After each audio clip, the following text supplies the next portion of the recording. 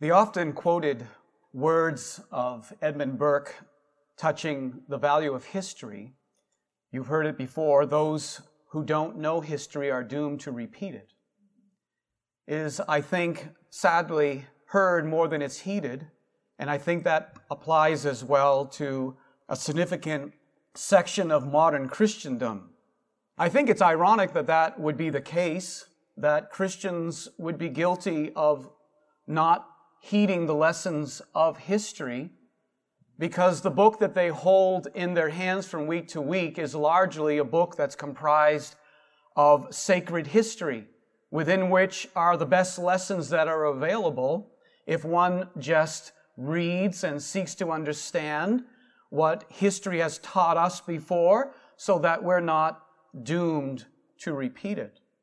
As an example of the sort of lessons that any believer can avail him or herself of, I give you the following. This particular historical event occurred in the mid-5th century BC among the Jewish remnant community. Pilgrims lately come from Persia, but now back in the Promised Land. Within that community, there was a certain Jewish prophet by the name of Shemaiah ben Delaiah, a rather sing-songy name, but as a matter of fact, there are a number of Shemaiahs within the biblical records, so you might want to distinguish this particular prophet using that sing-songy name and come up with Shemaiah the liar, because he was happy to hire himself out to the highest bidder. And there were two men that were able to reach the apostate prophet's price. Their names were Tobiah, who Nehemiah, with a bit of sarcasm, calls an Ammonite. He was evidently also of Jewish descent, so we'll call him a Jewish Ammonite. Tobiah was one of the men. Sanballat, the Horonite, the Samaritan Horonite, was the other man that was able to hire Shemaiah to betray King Artaxerxes' cupbearer, now in Jerusalem overseeing the remnant community. And if that text isn't familiar to you, let me just read a small portion of it out of Nehemiah chapter 6, beginning in the 10th verse. Nehemiah relays how he went to the house of one Shemaiah, the son of Delaiah. And when they were privately together, this prophet said to Nehemiah, "Let us meet together in the house of God, within the temple, and let us shut the doors of the temple, for they will come to slay thee." They meaning, well, here would be Tobiah and Sanballat. Those Samaritans and those peoples around the general area where the remnant community were seeking to reestablish God's work, but they were opposing the establishing of God's work. They were opposing the building up of God's people. In our context, it would be the establishing of God's church, the building up of a testimony within this particular area. Shemaiah says, why don't you go in the temple? Why don't you go hide? Why don't you close the door and make sure it's secure, because they're going to try to come by night to slay thee. But Nehemiah says, should such a man as I flee, and who is there that being as I am, would go into the temple to save his life? I will not go in. And lo, I perceive, Nehemiah says, that God had not sent him, but that he pronounced this prophecy against me, for Tobiah and Sanballat had hired him. Imagine someone in a political position, here even within a prophetic ministry, that was able to be bought off in one way or another to give bad counsel to the man of God who was seeking under difficult circumstances to rebuild or to strengthen God's people. He realized that this was a trap, and he says, therefore was he hired that I should be afraid and do so. Take his advice and sin, that they might have matter of evil report, that they might reproach me. Warren Wiersbe, the relatively well-known biblical commentator, author of the B series, by which he designates various books of the Bible and extracts one of the primary lessons out of these books and then places some sort of active thought in front of it and says, be obedient or be joyful or be hopeful. When he gets to the book of Nehemiah, he entitles it, Be Determined. And Wiersbe has this to say about Nehemiah's strength and his determination and, by the grace of God, his ability to see the bad counsel of a so-called prophet of the Lord and to not fall into the trap of fear and not allow himself to be locked up in the house of God and not be able to continue his ministry. Wiersbe writes, the enemy's main purpose was to generate fear in the heart of Nehemiah and his workers, knowing that fear destroys faith and paralyzes life. And then Wiersbe goes on to quote a man by the name of Adolf Hitler. He says, Adolf Hitler wrote, quote, mental confusion, contradiction of feeling, indecisiveness, panic, these are our weapons. I would submit to you, dear brothers and sisters, there is indeed nothing new under the sun.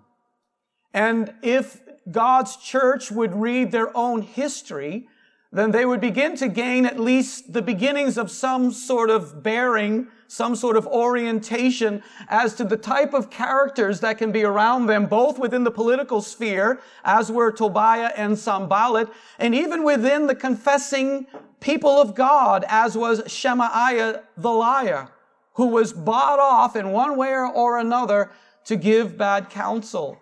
Well, the history lesson is right there in front of you. Nehemiah says, if I were to respond in fear, a man like myself, who is a leader of a remnant community that has a nail in this place, it might not be much, but it's something you can hang the rest of the work on. And therefore, I'm going to continue this work by the grace of God, and I'm not going to allow the enemies of the Lord to shut it down. I want to continue with that sort of motivating historical lesson as a preamble to our study. I want to continue in our investigations of this particular feature of Abraham's life, the feature of famine.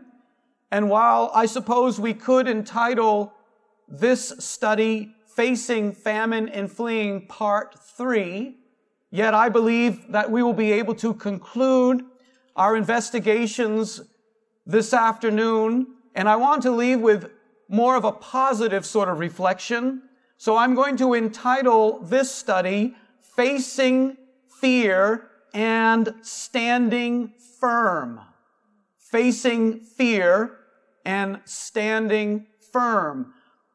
Essentially, dear brothers and sisters, the primary orientation that will describe how we can face fear and stand firm can be expressed in this way. It is the choice of worship over worry. Now, it's interesting that even in the life of Abraham, he very obviously came to that particular conviction in due time in his own spiritual development. For in Genesis 22 and verse 5, we read that Abraham, when he is at the foot of Mount Moriah, prepared to ascend the mountain and offer his only son Isaac, he says to the young men, one of whom I like to think was Eliezer, he says, abide you here with the mules, and I and the lad will go yonder and worship and come again to you. Well, there were all sorts of reasons for Abraham's heart to be filled with anxiety and with worry and all sorts of struggles with how would this work ever go on? How would God's purpose in my life ever be fulfilled if I follow through with this commitment to God and this particular command of the Lord as I understand it?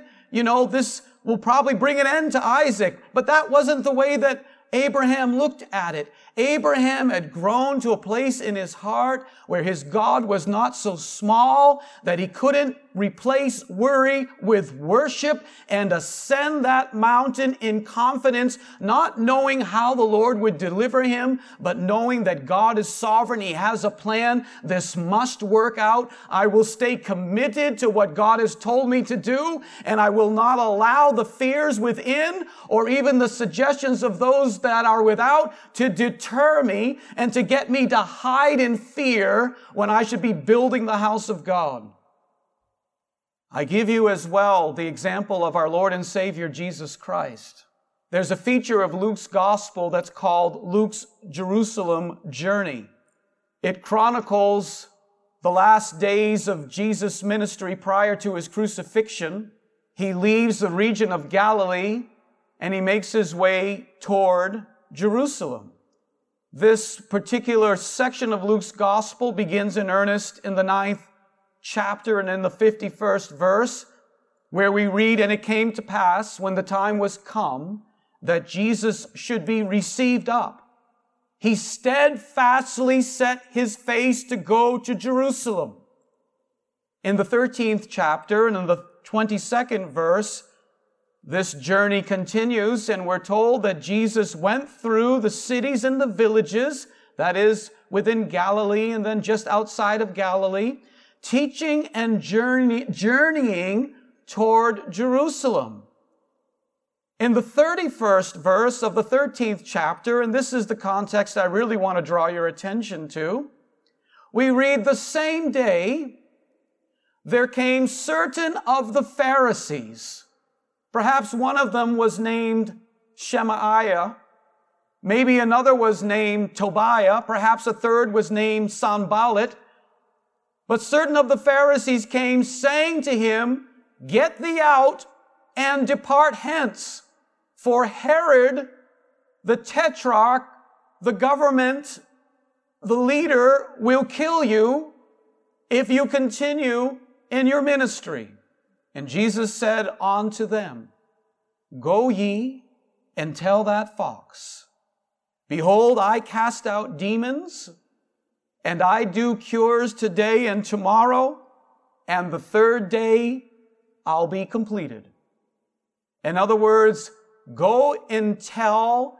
Remember with me, of course, that with Daniel chapter 7 and Daniel chapter 8 and Revelation chapter 13, the Son of God is very familiar with using animal imagery to depict the character of nations and kings and political rulers.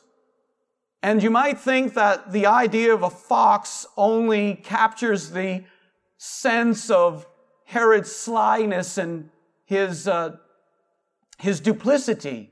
But when you understand the biblical picture of a fox, you also realize that what Jesus is effectively saying is, go and tell that insignificant little animal that I have a ministry to complete. It's going to take me 3 days to complete, and I am not stopping until I have done the will of God. Now that is our Lord and Savior Jesus Christ. That is also a part of biblical history. Those who do not read history, who do not know their sacred history, are doomed to repeat the failures of the characters within that history that do not respond well to God. And so what I'm saying to you is, right here in the biblical text, we have the example of Nehemiah. We have the example of our Lord Jesus Christ, who understood that he can only serve one master, that we will consider the requests of the governmental leaders. We are generally in the habit of rendering obedience so as to manifest our goodwill toward men. and so as to be in a position to shed our light and to manifest our peaceable disposition. But at the end of the day, we know that we serve one master, and our commitment is solely and only to this one master. And with Nehemiah and with Jesus, we say, go and tell those government leaders, whatever their threats may be, they are insignificant to us.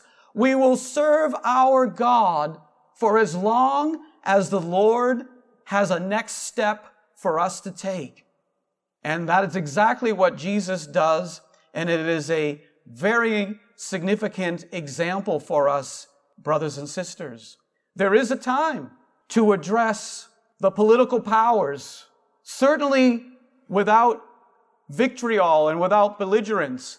But I do want you to hear that both Nehemiah and Jesus, they describe accurately the characteristic of the threat that was against them. And it's important for God's people to understand what the nature of the threat is and to be able to describe it effectively so that they can understand that this is not something that God is behind. Nehemiah perceived this wasn't the Lord that was sending this prophet to him. This was a deception. So I have two primary ideas that will intersect with Abraham's life that will help our hearts to get to the place of replacing worry with worship. The first of which is develop devotion through deeper divinity. That idea might sound a little bit obscure at first hearing, but I do believe it's a very important principle, and it's indeed that which actually occurred in Abraham's life. Remember the proverb, chapter 9 and verse 10, that reads as follows: "The fear of the Lord is the beginning of wisdom, and the knowledge of the holy is understanding." I remember fondly, many years ago, reading Tozer's book by that title. It's one of the first books that I read as a young Christian, some 35 or more years ago. I was saved about 40 years ago. And I have a quotation from Tozer's work which does speak about fear and how fear can be overcome by having a deeper wisdom and understanding and knowledge of who God is. The knowledge of the holy is this idea of understanding the awe and the depth of Almighty God. Tozer writes the following: "Fear is the painful emotion that arises in the thought that we may be harmed or made to suffer. This fear persists while we are subject to the will of someone who does not desire our well-being. The moment we come under the protection of one of good will, fear is cast out." Sometimes people just hope that the one who will be of good will is the person who's presently opposing you. It's the government leaders, or it's, your spouse, or it's a neighbor, or it's someone else in your life. But that's not always the way it works. Hold on, there's help coming. Let me finish Tozer's quote. "The world is full of enemies, and as long as we are subject to the possibility of harm from these enemies, fear is inevitable. As long as we are in the hands of chance, as long as we look for hope to the law of averages, as long as we must trust for survival to our ability to outthink or outmaneuver the enemy, we have every good reason to be afraid, and fear has torment. But to know that love is of God, and to enter into the secret place, leaning upon the arm of the beloved with a capital B. This and only this can cast out fear. Let a man become convinced that nothing can harm him, and instantly, for him, all fear goes out of the universe. The nervous reflex, the natural revulsion to physical pain may be felt sometimes, but the deep torment of fear is gone forever. God is love and God is sovereign. His love disposes him to desire our everlasting welfare, and his sovereignty enables him to secure it.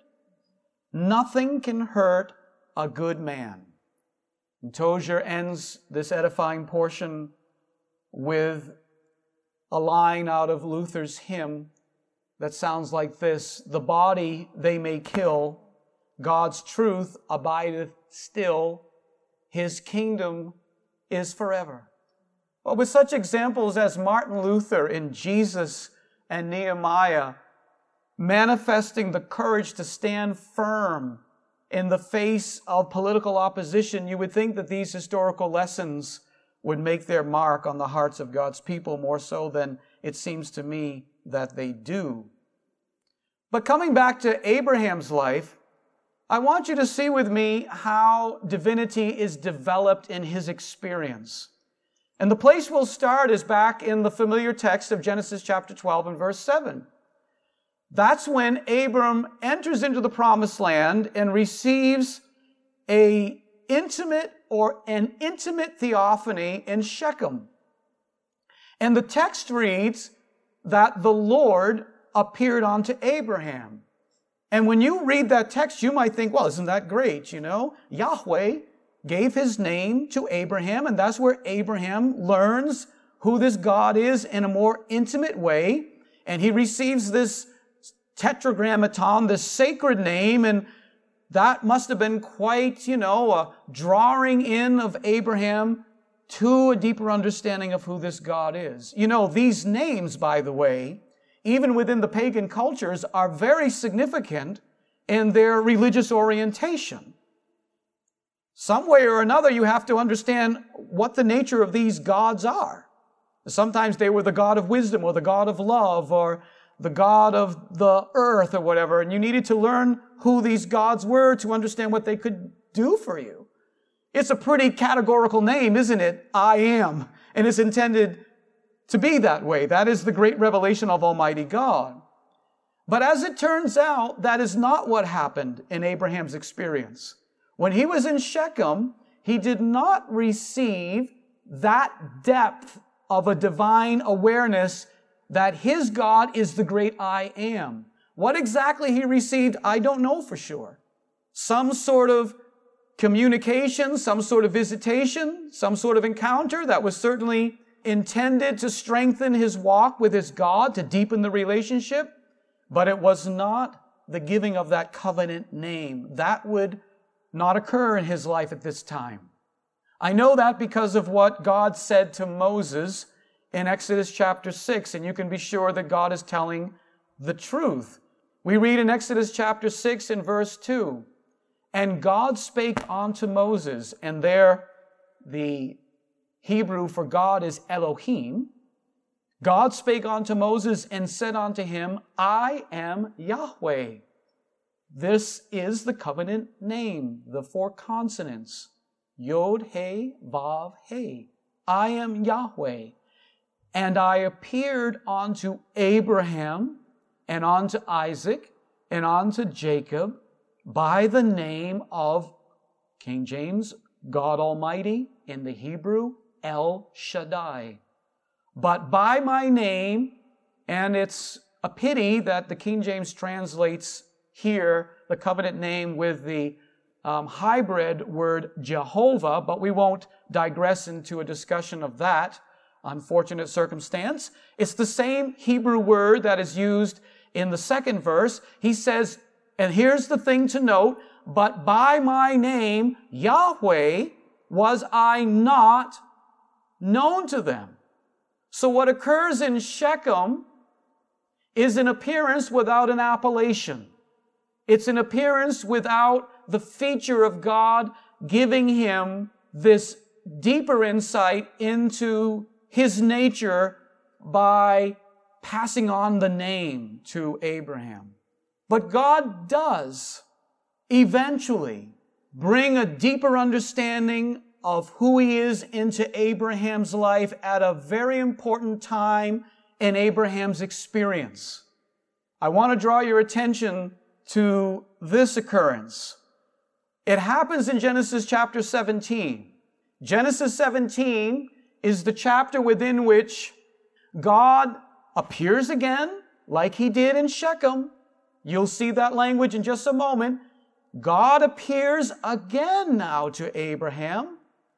And on this occasion, he discloses something more about who he is by disclosing one of his sacred names to Abraham. Read with me in Genesis 17 and verse 1. And when Abraham was 90 years and 9, the Lord, and here again it's Yahweh, but that's for your appreciation. Abraham doesn't know him by this name yet, but the Lord appeared to Abram and said unto him, I am the Almighty God. I am El Shaddai. I am the one who is omnipotent, to take my lead from Jerome's Latin Vulgate. But it's a fair representation of what El Shaddai means. There is, of course, a long discussion about the precise meaning of this Hebrew word, like there is about everything in religion. But effectively, what it means is that God is the Almighty. He is the one who can overwhelm all opposition. And God is saying to Abraham, I am El Shaddai. And then look what he says. Walk before me. Stay right here. Walk before me. Don't run away from me. Don't run from my presence. Don't run from your calling. Walk before me. And then this, be thou perfect. Tamim. Become whole or mature. Develop, grow, be strengthened in your faith. Faith cometh by hearing, and hearing the word of God. And here is a word for Abraham. I am El Shaddai. I can overcome anything that is opposing your life. Now, remarkably, even with this theophany that Abraham experiences, in the 17th verse of this same chapter, and I think I relayed to you, but you will see this very clearly in a moment, the 17th chapter is the chapter within which God is renewing to Abraham after 24 years. This is 24 years after Genesis chapter 12. 24 years after Abraham had his initial appearance in this sort of profoundness in Shechem. 24 years after Abram goes down to Egypt, all these various features of what occurred 24 years ago, now in Genesis chapter 17, God is renewing to Abraham his promise to give him a seed. This is a 24-year-old promise. You understand what I'm saying to you? And he comes and he reveals himself again to him. And he says, Abraham, I'm El Shaddai. And even in the experience of that theophany and the deeper divinity that God is making available to him, we read in the 17th verse, Abraham fell upon his face and he laughed. He laughed in his heart. And he said, shall a child be born unto him that is 100 years old? Shall Sarah that is 90 years old bear? I think it's more commonly remembered that Sarah laughed in the tent door when she heard the promise, but her husband laughed before she did. This is a remarkable arrangement of events that are intended for us to learn from history. Because God went to the effort to give Abraham a deeper divinity, and instead of drinking that in, so it would enable him to stand firm against any sort of fears or circumstances, to deepen his walk with the Lord so that he could stand against doubts, Abraham responds with a chuckle. He responds with a somewhat lightheartedness within him. Instead of really looking into the holiness of God, looking into the fear of the Lord and understanding who this Almighty God is and letting God reveal to him. God needs to be able to reveal himself to us, brothers and sisters.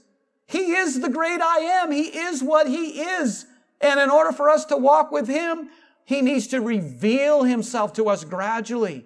And he does that within the contexts of our various trials and circumstances, within which He will show us that He is mighty and powerful to meet our needs. But we have to walk before Him. We have to walk with Him. And we have to believe that God is wanting to perfect us and make us perfect. You see, the reason why this is so relevant is because I would argue that Abraham is facing presently a more difficult, a more challenging, a more emotionally laden trial than he faced 24 years ago in the Negev. But in its essence, it is of the same sort of features. The difficulty here is that his wife's womb is barren and seed does not produce the fruit of the promise that he would love to see. There is a famine in Sarah's belly. It's not a famine of food, but it's a famine of the fulfillment of God's promise. It was very, very important to Abraham that he receive a child. I mean, the reason he left Ur of Chaldee, he left Haran, was because this God met him and gave him a promise, and at the center of it was a child. And he is in the middle of a famine, of a drought, of no seed growing within the belly of Sarah's womb. And God has just revealed to him, Abram, I'm El Shaddai. I overcome any opposition. There is nothing too hard for God. But how is Abraham ever going to come to faith about that? How are you ever going to really believe that? You see, you might think that it's asking too much of Abraham not to go down into Egypt when he faces famine, because that's a very hard trial to process and so on. He's relatively new in the walk, but he had to trust God to give him a child supernaturally. And again, I say to you that if you're Abraham, then what's much more important to you is that you receive this seed of a child. I mean, it would be one thing for God to call you into the promised land and for Him to manifest the promised seed. And so He gives you Isaac, and Isaac bears Jacob, and you begin to see your family develop. But somewhere along the line, there's a famine in the land. And that's obviously, a problem, and it may be a little bit hard to sort out. But what I'm trying to say is, if you're thinking of which trial is more difficult, then if God gave you the seed and this project was moving forward, but you wind up dying of hunger in the promised land, that's a troubling circumstance, and I'm not making light of it. That was the sort of thing Abraham had to grapple with 24 years ago. But I would argue that while it might not be the values of modern man, it would be a representation of Abraham's values, that it would have been much harder for him to have occupied the promised land for many, many years and to, over all that time, fill his belly with all sorts of food, die with a belly full of food, but with an empty womb in Sarah and no child. To die without ever being able to overcome the famine of the belly of Sarah's womb. Well, you reflect upon how these things are working together, and I believe that you'll see the mercy of Almighty God in this picture. I believe you'll see that God is working in Abraham's life. He is seeking to stretch his faith in order to overcome a natural famine of food, so that he will not laugh when God says to him, there might be a famine in Sarah's belly, but I can produce the seed supernaturally, and I want you to believe me, Abraham. I want you to set an example of faith that others will follow. And you know with me that eventually Abraham does mature to that faith, and I am arguing that he gets there by God revealing himself in a deeper way to his heart And so for ourselves as well, brothers and sisters, in order for us to stand firm in the face of fear, we need to allow God to develop a deeper divinity, a deeper revelation of the knowledge of the holy in our life. Now, when we think about this famine in Sarah's belly, there were lessons that clearly God wanted Abraham to come to terms with. One of which was, don't run to Egypt in order to meet your needs. Look to Almighty God. Look to El Shaddai. And isn't it remarkable when we think about how does Abraham respond to the famine of Sarah's womb? Abraham responds to the famine of Sarah's womb in the exact same way he responded 24 years ago when facing the famine of the womb of the earth. He runs down to Egypt to get the seed developing and producing. If you don't know what I'm referring to here, let me read it to you out of Genesis chapter 16, verse 3. I know that Abram's wife is involved, but Abraham agrees with her counsel and her suggestions. This is very unlike, incidentally, that's why I gave you these two biblical examples at the outset of the message. This is very unlike the way Nehemiah responded in the face of fear.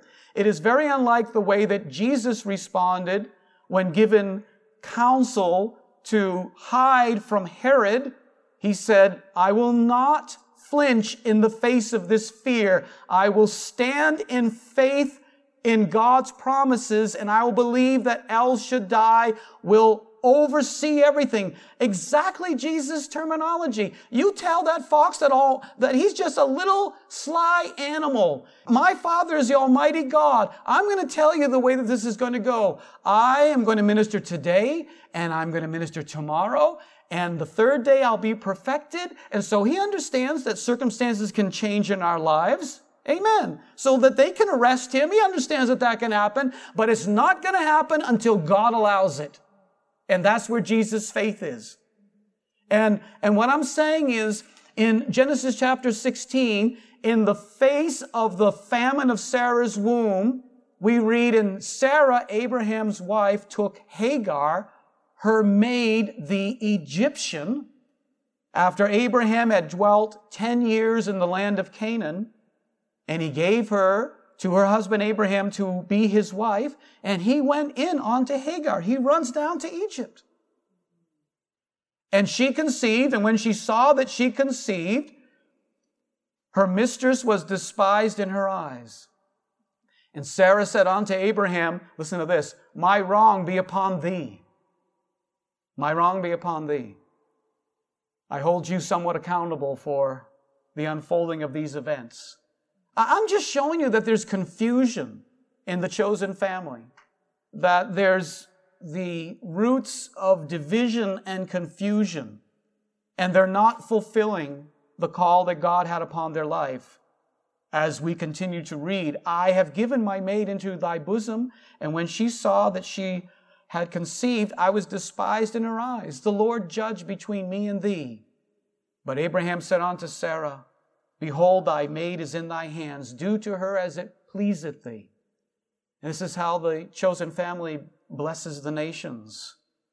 And when Sarah dealt hardly with Hagar, she fled from her face, and it's left to the Lord to show mercy to Hagar.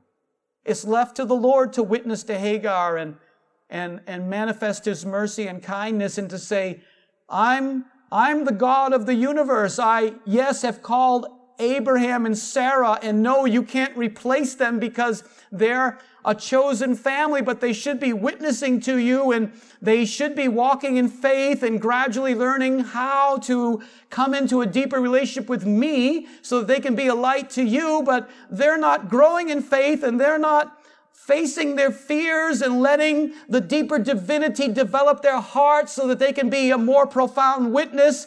And as a result, they're manifesting various works of the flesh. And as a consequence, there's confusion and every evil work. This is not the wisdom that is from above. And so the Lord has to go find Hagar. We won't get into all of those details, but I will relate to you that just as we'll see ultimately in the bigger picture of the patriarchal story, remember, of course, we're looking at patriarchal Laodiceanism, and Joseph, the son that changes everything. We are preparing our hearts for appreciating that story, the story of Joseph's journey, because ultimately we'll be able to juxtapose Joseph's experiences and his acts of faith and his waiting on the Lord and being of good courage and just staying put and letting the Lord meet every need supernaturally in his timing and his way and just waiting on the Lord, letting the word try him until the word has done its work and then he can rise up and manifest a powerful testimony of El Shaddai to all the nations. But presently this is not happening. This is just the general confusion of human experience being visited upon the nations by the likes of the chosen family. And so, as I said, I guess I already said that the Lord has to go seek out Hagar. But what I want to say now is that just as Abraham set a bad precedent in running down to Egypt in the face of famine, and we saw how that became an inclination, nearly an addiction of Israel nationally throughout their entire history. They keep running to the nations to solve their problems, and it becomes a habit that's with us to this day. Similarly, this choice of Abraham ultimately, Sarah's involved, but she isn't getting good leadership from Abraham, right? Because he says, come on down to Egypt with me and lie for me and all the rest of it.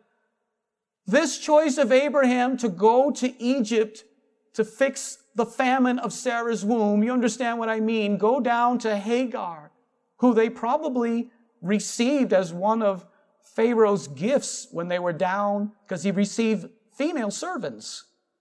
So think of that. Think of how demonstrably unhelpful that choice was, because they wound up with Hagar most likely. And now he goes down to Egypt to solve this problem, and that act gave birth to what we could call the ancient hatred that has hampered the history of the chosen family to this day. Who did that? Abraham. I'm not going out of my way, dear brothers and sisters, to denigrate Abraham. What we're seeking to do is juxtapose these features of Abraham's life so that we can see that we are to walk in the steps of the faith of Abraham and to understand what are steps of faith and what are not steps of faith.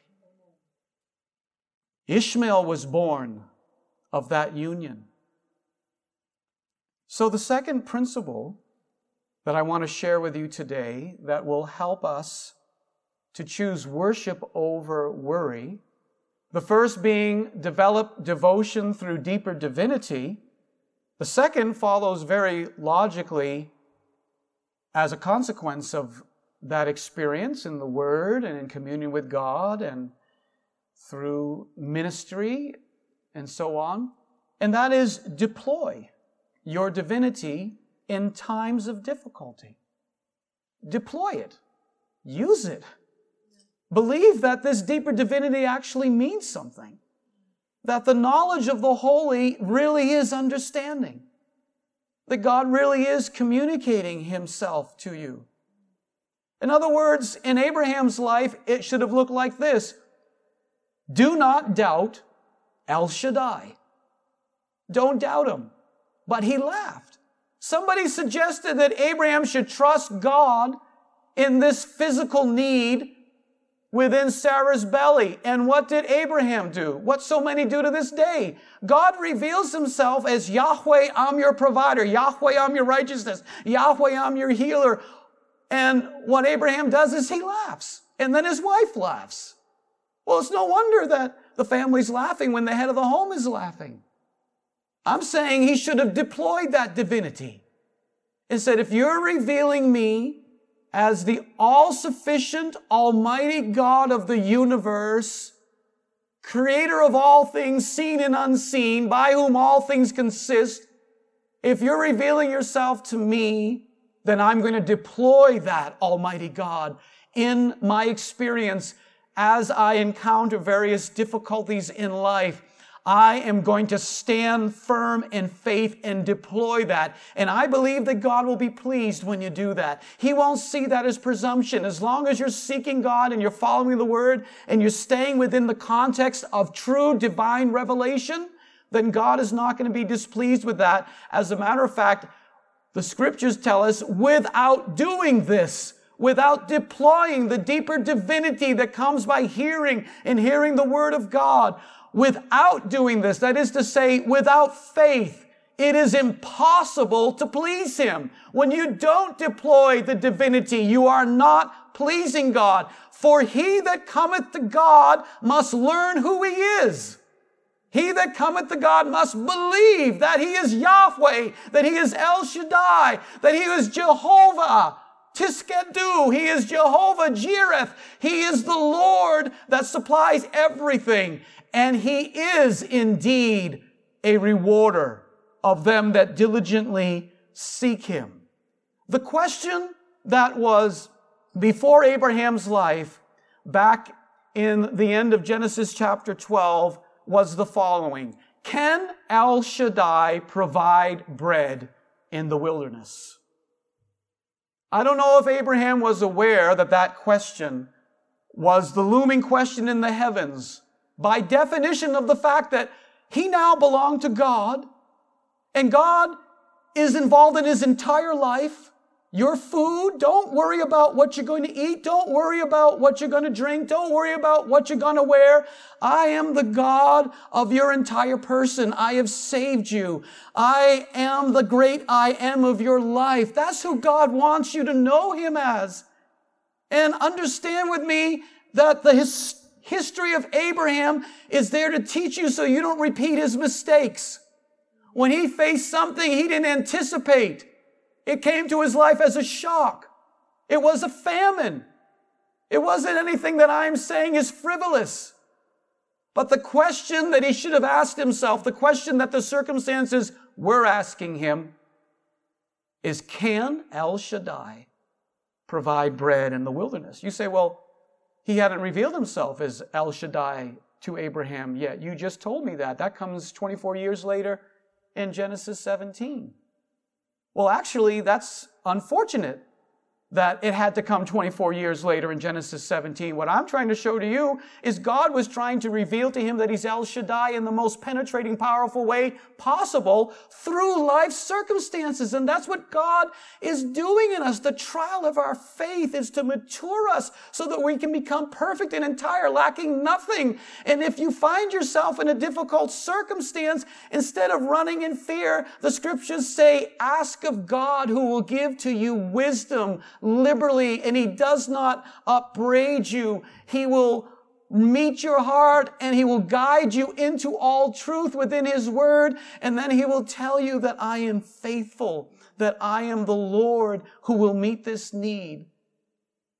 It's interesting that many years later in Israel's history, as recorded in Psalm 78, that question was still an open question for the Jewish people. What question? The question whether or not God can provide bread in the wilderness.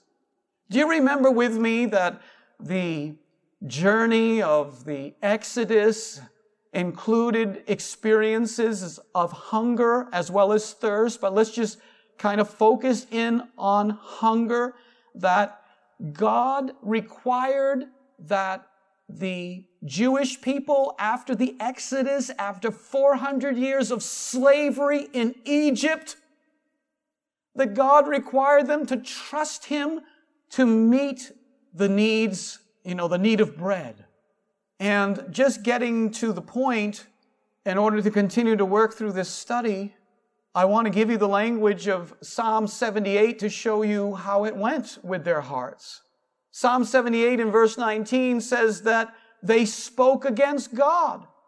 After all these years, after all this work and after all this effort that God sovereignly supervised within the chosen family. You follow what I'm saying? We're going to be looking at Joseph's journey. We're going to be seeing the positive turn of events that occurred under Joseph's supervision.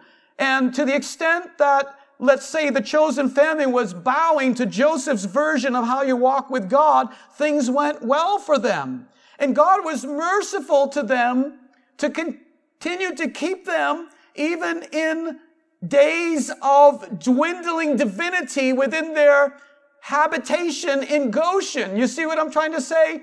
In other words, they got down there for the wrong reasons in the first place. That is, selling the one who had the vision down into Egypt. And we'll look at that more fully, but it should be oriented in your mind. They're in Egypt for the wrong reasons, certainly to begin with Joseph. And they have to run to Egypt because they're not the faithful family they should be in the time of famine in Joseph's life. They then have all these experiences within that context. They get comfortable more or less within Goshen because, they have the benefits and they have the provisions that the Nile produces and so on. So God has to make their experience uncomfortable, maybe a little bit like what is occurring now within Christendom at large. God has to make the experience a little more uncomfortable. A Pharaoh has to arise that doesn't favor God's people any longer. And affliction starts to visit their lives, and they begin to cry out to God to bring deliverance.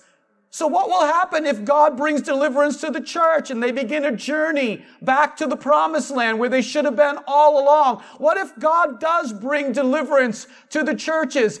He's bringing deliverance to your life for you to take an exodus out of depending on the world and to march as fast as you can to the promised land and trust your God there. But I will assure you of this, that He will test you along the way, and He will test you with the very trials that your forefathers failed within. And that's exactly what He did with Israel. They were tested with having to trust God for bread in the midbar, in the wilderness. And their answer shows no spiritual development, no sustained spiritual development to speak of. After all these years, they spoke against God, verse 19. They said, "Can God furnish a table in the wilderness? He smote the rock. He gave us water." God is revealing Himself to them through these experiences to train them in a deeper divinity so that they can dismiss these doubts and stand firm in face of famine and fear. Is that not right? Is this not biblical history?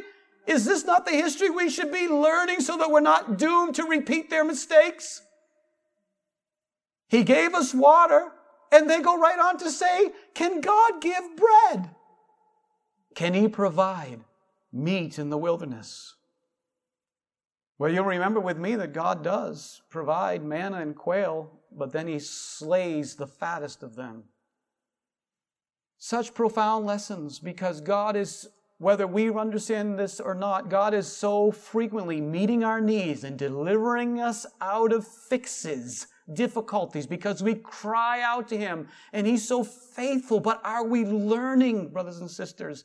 Are we getting deeper in our divinity so that we will stand firm in the face of fear and let God reveal Him to us in the magnitude and the majesty of His name, that we can really come to this place and sing, He is the great I am, and it just fills your heart and your soul because you've experienced how He meets all of your needs according to His glory in Christ Jesus.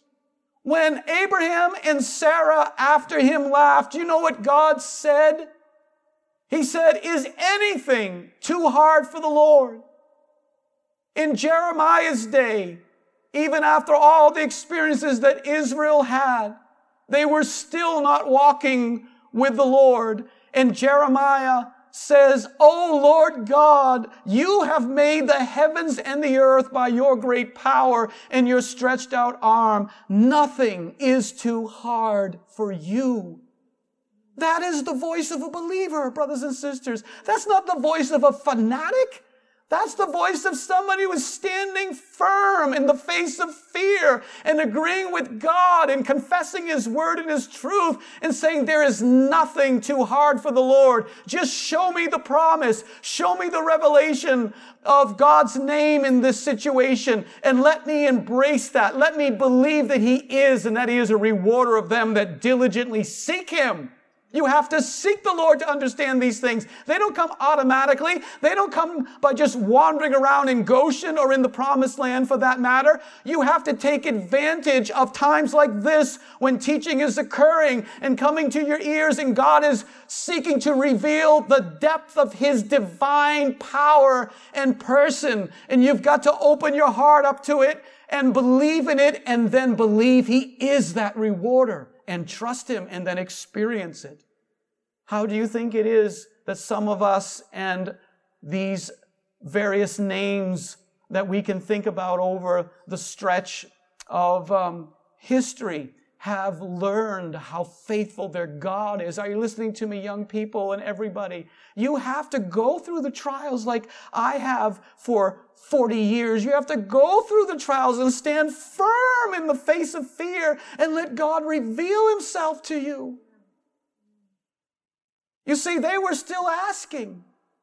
What Abraham, I guess, asked and said, well, no, of course He can't supply bread in the wilderness. I have to go down to Egypt for that. Any idiot knows that. I mean, God supplied the Nile. That's the logical deduction, isn't it? God gave us the Nile. And the Nile will produce the bread. It would be presumption for me to stay put where God has placed me and just trust the Lord to meet that need now. But I think God disagrees with you. You have to deploy that deeper divinity. Can God supply bread in the wilderness? Or let's use the language that is more sort of befitting the Abrahamic era. Can El Shaddai, the one who can overwhelm anything that is opposing you, He can overwhelm it in His power. Amen. He can overwhelm it. You say the state is against me, the police are against me, the circumstances are against me, the virus is against me. How about believing that God can overwhelm those forces and manifest His faithfulness in your life? Is this craziness?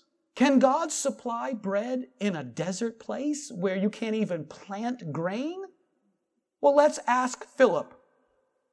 We're going to ask a few people whether or not God can supply bread. So let's start with Philip. In John chapter 6, we're going to ask Philip, and I'll tell you why, because Jesus asks Philip, which I guess you'll figure out with me once we see how this all works out, that Jesus was not in doubt about whether God can supply bread in a situation when it would have to be supernatural. So John chapter 6, verse 5, when Jesus lifted up His eyes and saw a great company come unto Him, He said unto Philip, hey Philip, you remember Abraham? And you remember the children of Israel after the Exodus? I'm wondering if there's any spiritual development happening within the hearts of my people. I'm very serious. How about today? How about today? What if God asks us today? What if you can't buy bread because if you're not vaccinated, they won't let you into the grocery store, for example, something like that. What if you can't buy bread? The question becomes, can God supply bread when there's no normal means? Or you have to do something, just shrug your shoulder and say, I guess I got to take it, got to run down to Egypt in order to get my supply. So He's asking Philip, do you remember Abraham's life? I have a question for you. From whence shall we supply bread for this multitude of 5,000 plus people? And He said this to test him. Is it not possible that famine happened in Abraham's life for similar reasons, to test him? For God to ask him, hey, Abraham, from where are you going to get bread? I mean, our dear brethren up in Edmonton, Canada, Alberta, Canada, our dear brethren up there, they're having to answer the question, can God still be the head of the church when they fence off your building and don't allow you to meet, when they're threatening you with fines and all the rest of it? Or do you have to run to some other country?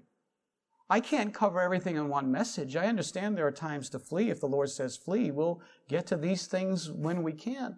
But that's not where you start. Where you start is, like Jesus said, go tell that fox.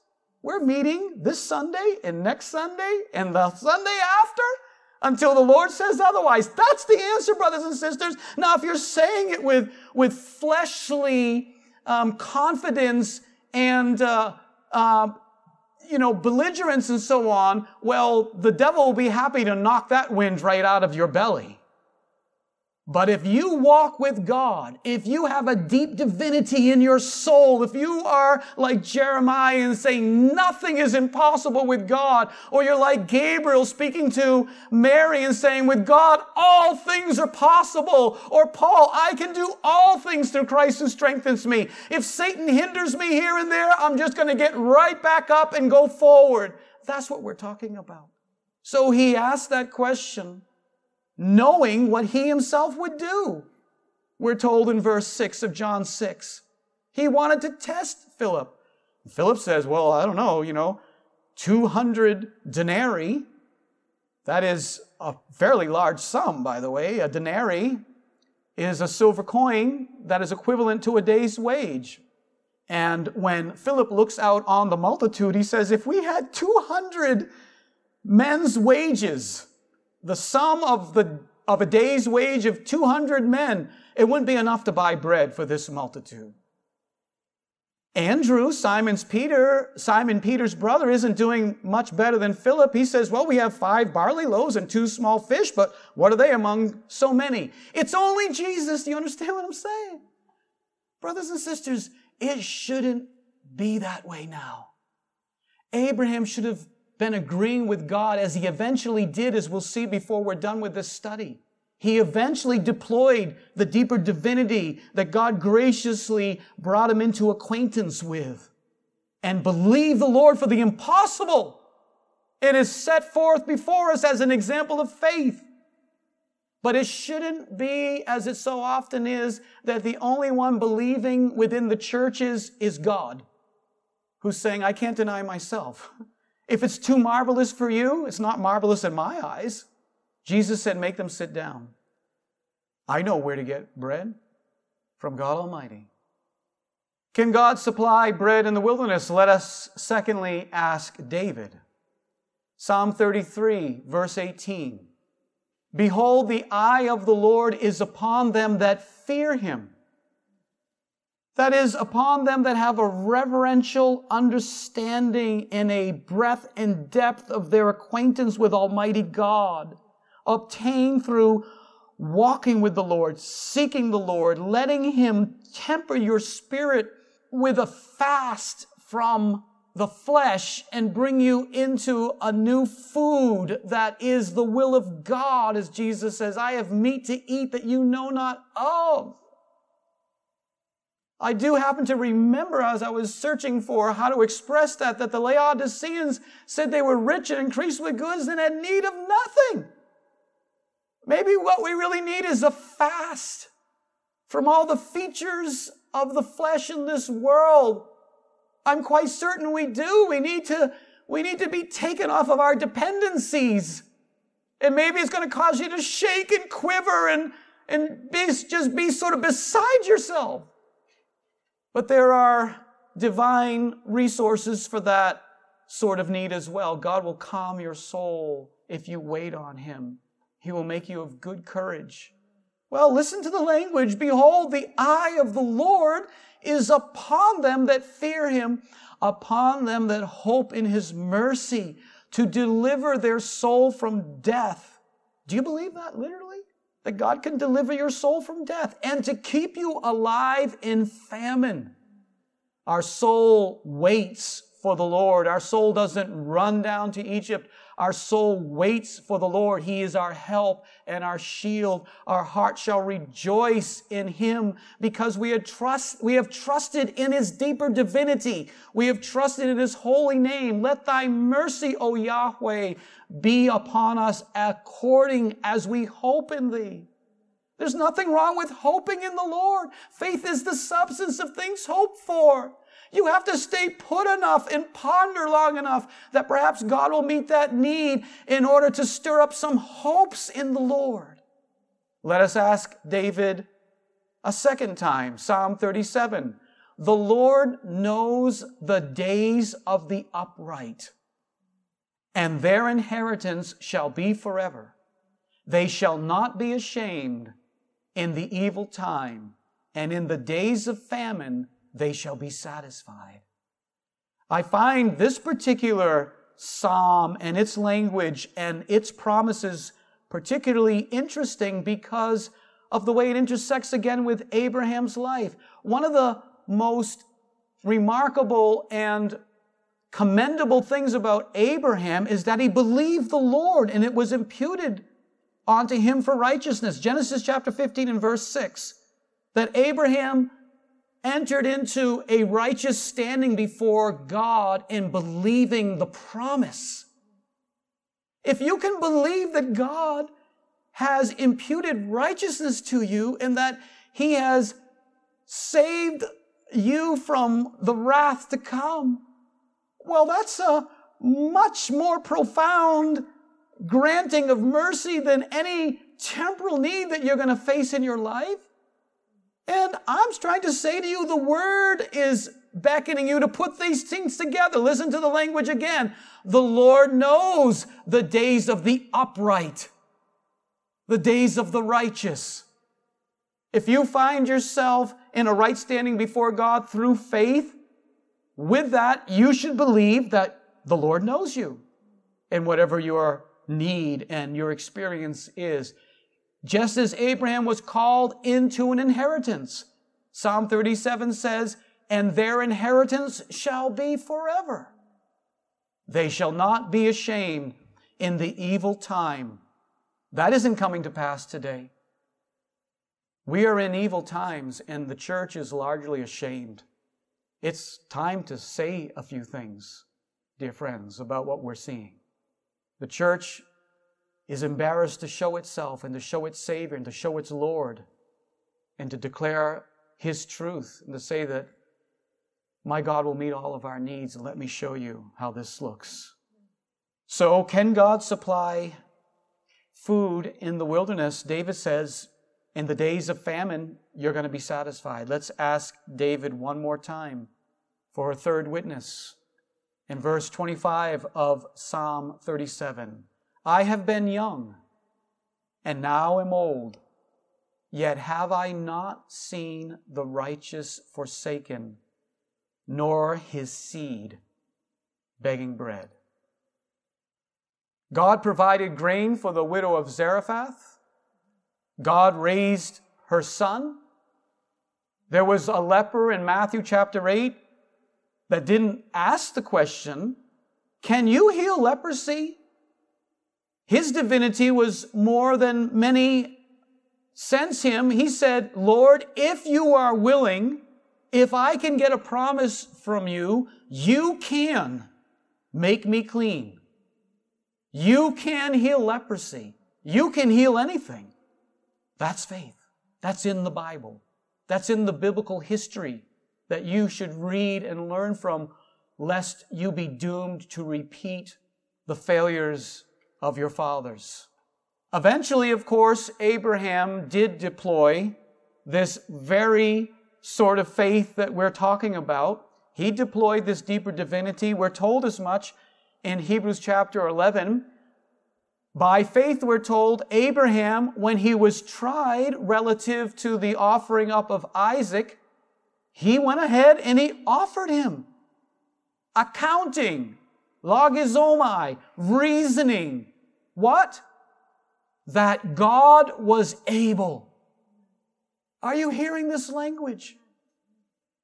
Dear brothers and sisters, if you think it's a hard thing that God did in Abraham's life, and we're reading it in a rather harsh and overly critical manner by saying that when Abraham faced famine and fled to Egypt, that was not faith, and we are to learn to avoid those steps, then you please tell me how it was that God could also confront his life at this early stage of human experience with God with the command to offer his only son upon Mount Moriah and expect him to respond in faith to that.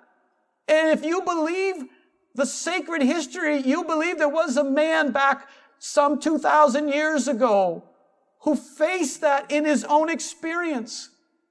And he had to reason within his heart and believe that the one who revealed himself as El Shaddai there in Genesis chapter 17, he can overwhelm anything.